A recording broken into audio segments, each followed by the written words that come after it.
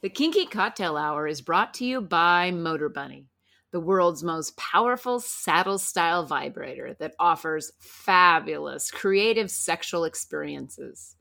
We use it and it rotates, it vibrates, and it delivers mind-blowing orgasms.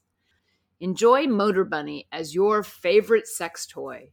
When you order the Motor Bunny, multiple attachments are included along with the Link controller, which allows wireless control from anywhere. Motor Bunny is the world's most powerful saddle-style vibrator on Earth. Use the link in the show notes and spice up your sex life with a Motor Bunny. You're listening to Kinky Cocktail Hour, a conversation between adults about sex-forward relationships, kinky lifestyles, and frank communication. If you're under 18, please stop listening and visit scarletteen.com.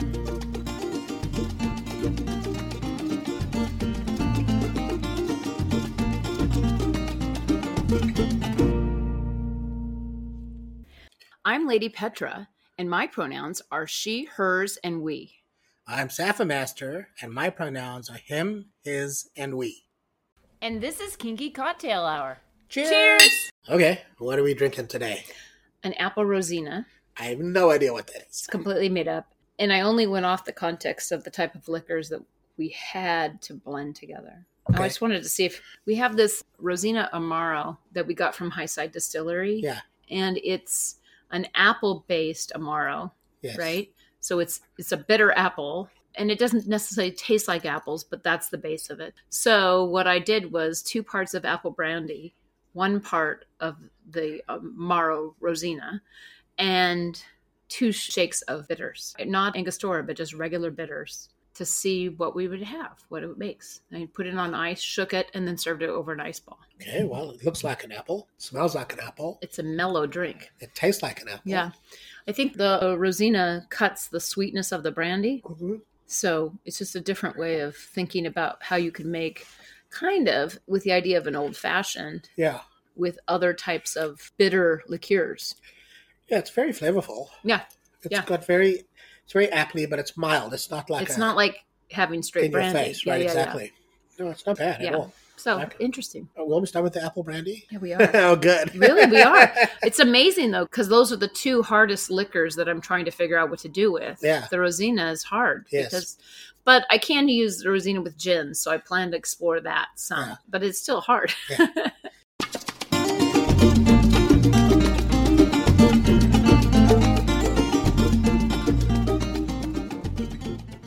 Today's conversation is brought to you by WeMinder, a behavior chart app for kinky couples like us. Learn more at weminder.app. You know, we talk to a lot of pro-doms around the world. Mm-hmm. And today we have Alexis, who's in the UK. She's from all over the world. And, you know, we were introduced to her by Podophilius, who is also committed to being a stand for sex workers generally. Right. And so with that, we welcome you to the conversation, Alexis. Thanks for joining us. Yeah, thank you so much for the opportunity. Thank you. Hi, guys. And we're really glad that you're here. And Alexis, we always begin our conversation by inviting you to share your journey in sexuality. So tell us who you are as a sexual creature and how that led to what you're doing today. Well, actually, I started as a dancer, and I started to dance in 2009. So I've been a dancer since 2009 until last March. The reason why I got into domination is because all of my friends were saying it to me that, oh my God, you should be a dominatrix. Oh my God, you should be a dominatrix.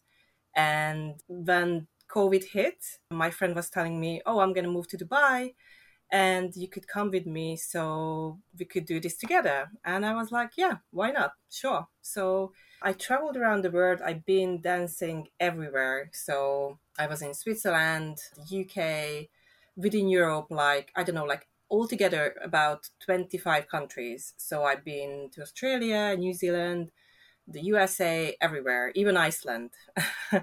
So yes, I have my experience from dancing mostly.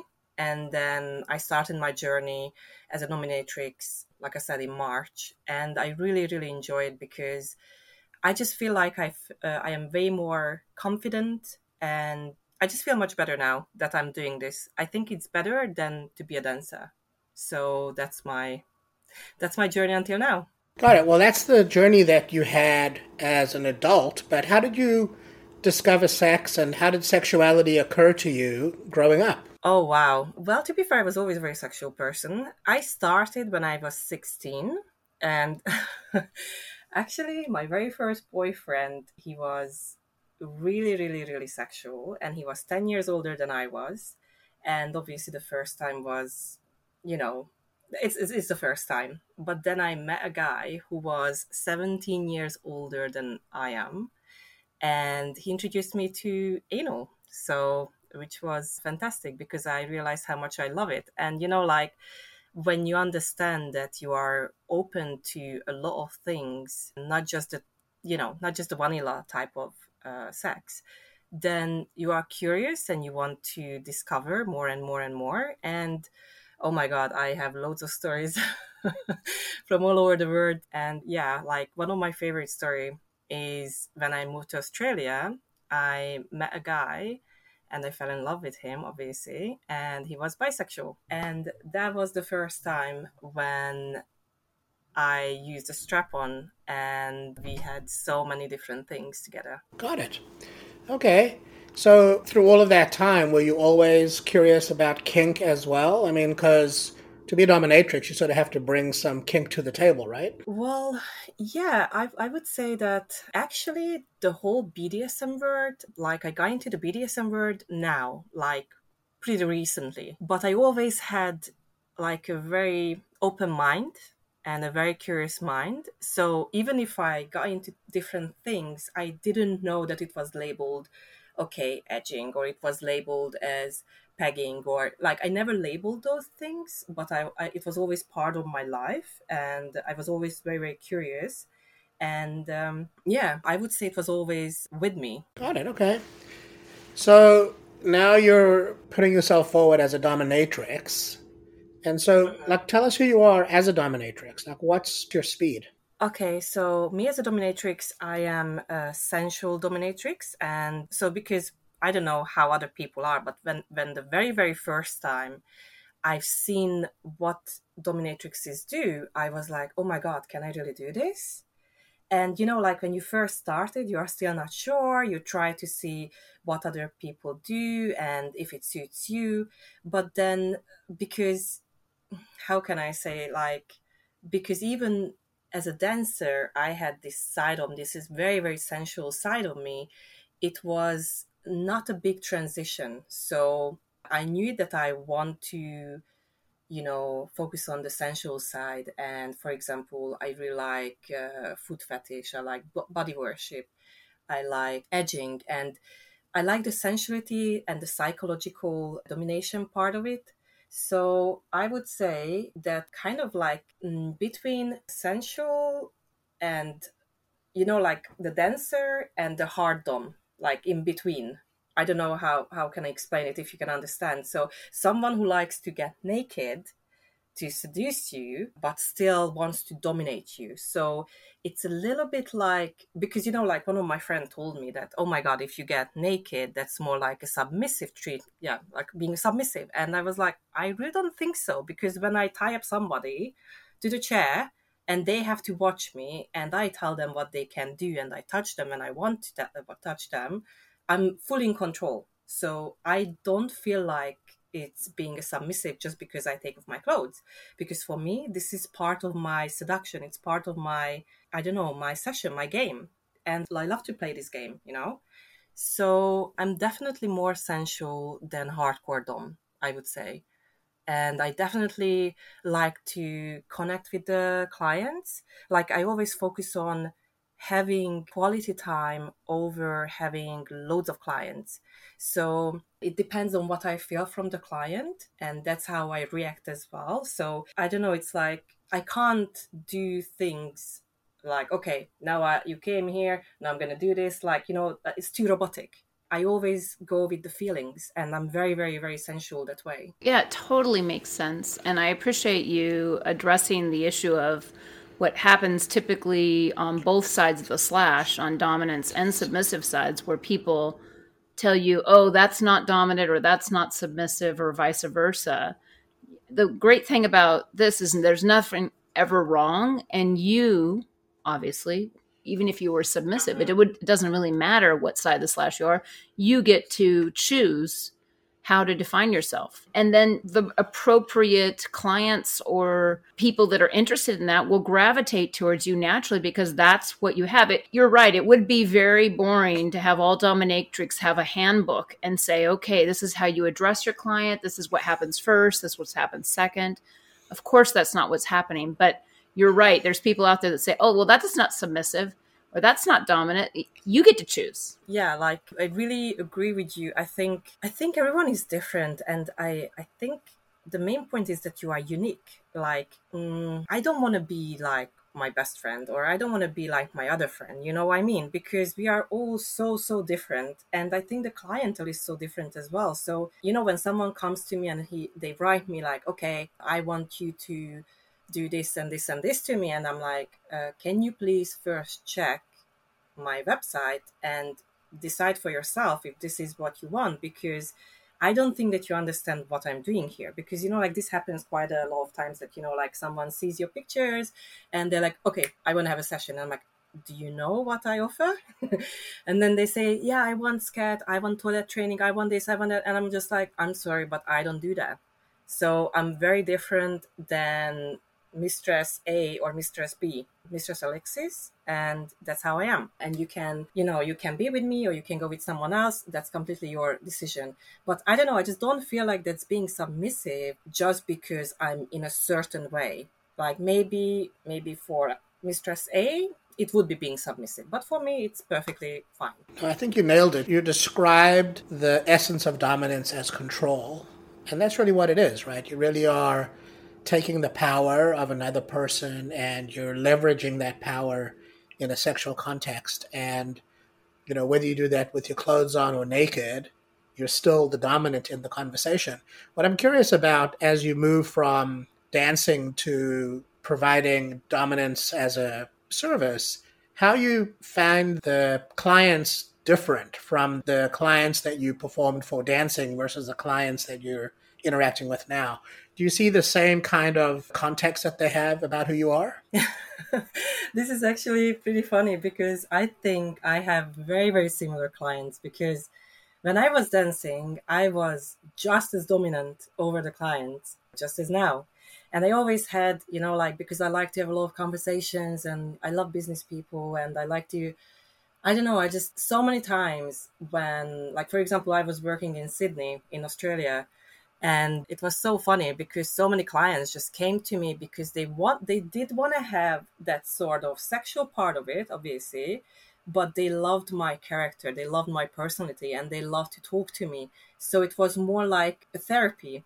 And I don't know if you guys know that, but first, when I was thinking about what to do for my website name was Sensual Dom Therapy, because I looked at this as a therapeutic way of, you know, like a sexual, but, you know, still therapeutic, and it's good for your soul.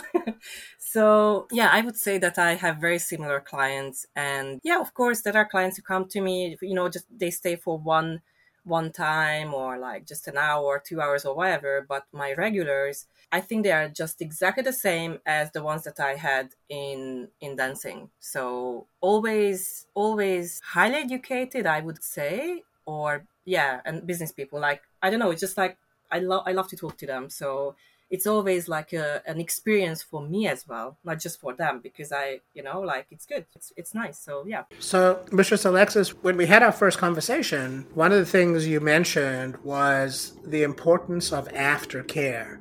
So, you know, in the world of kink, depending on the intensity of a scene, the aftercare varies. So I'm curious what your thoughts are about how you approach aftercare. Oh yeah, 100%. I find aftercare very, very important because, like I said, I look at this as an experience, not just like as a session. Like, it's not like you come here, you stay with me, you have an orgasm or you don't, doesn't matter. And then you go, bye-bye.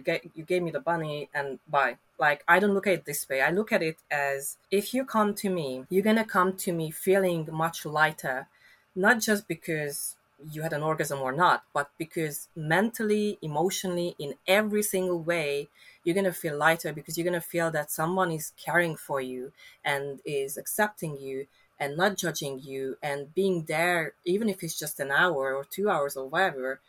That time is 100% about the two of us. And, like, I could never, ever throw out someone like, okay, it's done. It was the last second. So many times it happened to me that the client would stay for another 10 minutes and we just talk. If I don't have anything else to do, I'm really happy to talk.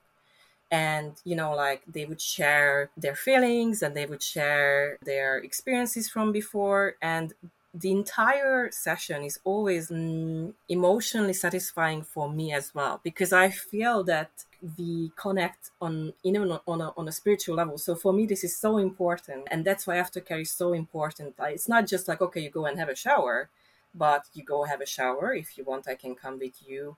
We can cuddle in the shower. You can wash me. I can wash you. Because, for me, being naked is just so intimate and it's so nice. I want to feel my chest on your chest because I want to feel your heartbeat. And that's why, for me, it's a wholesome experience, the entire session.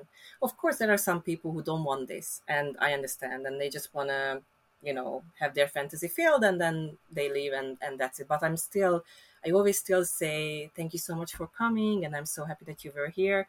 So, and that's why, I'm definitely not a hardcore dom, but I'm more the sensual kind of dom, because one of my friends, for example, she does the fisting and she does the, like the hardcore pegging, and then she's laughing on the customer or the client. But, that's what the client wants. So that's why they go to her. And to me, I think when someone is my regular, it's because of the entire experience from the beginning until the end. It's always, okay, just before we start, is there anything that you want to tell me? Is there anything that you want me to know? No, okay, then we have the session, and at the end, we still have some time to chat. So I always put on just like a very subtle alarm on my watch so I can feel the vibration, but that's it. And I tell the client that, hey, just to let you know, there is 10 more minutes. What would you like to do?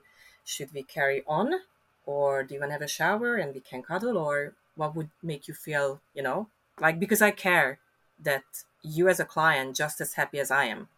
That's great. It's super great. And, there's a place for every type of dominance. So I love that you articulate what you want as a dominant, and then you'll find, obviously, the exact right submissives to cater to. I'm also curious, as a sensual dom, how you approach things like punishment or discipline. Well, even though I'm very polite in general, but for example, punishment is, okay, you can't come today.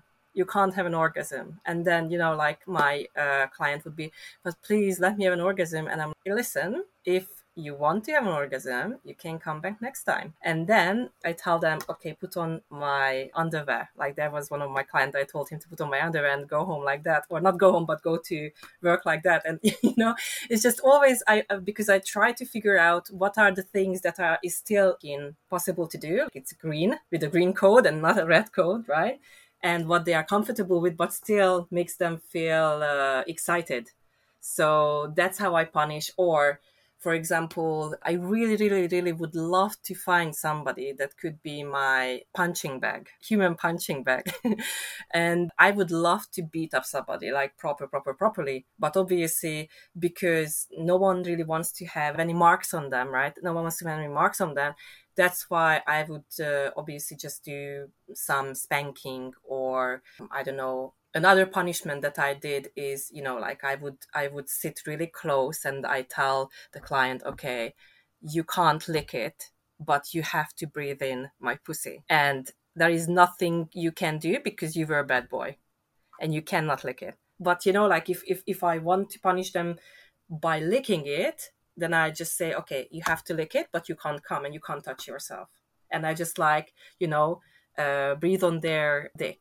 And of course, I'm not going to put it into my mouth. But, the whole seduction part of it is that I'm just getting really close and like, oh, you want it? You want it? Yeah, you're not going to get it. So I do more of psychological punishment than getting hardcore, because I just don't want to leave mark on people. But I wish I could. Like, if someone wants to be beaten up, please let me know. It's interesting that you want to beat somebody up. So do you have training? Like, are you a boxer or a fighter? Yeah. No, I'm really, really, like, I love to go to the gym, and I did martial arts only just for a while, so not too long. But when I go back to Dubai, because I'm just going to go back to Dubai now, then I'm going to continue with martial arts. And I don't know, it's just like extremely, extremely good feeling when you actually start to punch somebody. And I don't know how to say that. Yes, I would love to do it. It's just, I just really want to do it. Well, I love it, because you're good. You know what? You are going to find someone who loves that, because there are many masochists. Yeah, they are. Who love that type of play. Yes, please. I just, like, I'm sensual, but I have my little devil inside of me. And that devil is definitely the person who wants to beat the crap out of you. Yes. I think when you put this podcast on your website, you're going to discover an army of people wanting to get beaten up by you. I know, it's going to be great. All right. Well, that's actually an excellent place to stop. So why don't you tell our listeners about your website and your socials? Tell us how they can find you. All right. So my website is sensualdominatrix.com. And my Twitter the handle is @mistress_A_Cox1. For Instagram, I have two Instagram, mistress_A_Cox, and the other one is miss_Alexis_Cox. So yeah, those are my socials. And Cox is COX, correct? Oh, yeah, it is. Yes. Okay, great. Well, I really appreciate you coming on. Thank you so much. We enjoyed talking to you. Yeah, and have fun in Dubai. Oh, thank you so much. I really, really appreciate it as well. Like, it was so much fun. My first time, and I love it. So thank you so much. That's it for today. If you're interested in kinky relationship coaching, online domination, or if you'd like to sponsor the pod to keep it going, please visit our Patreon website at Lady Petra Playground.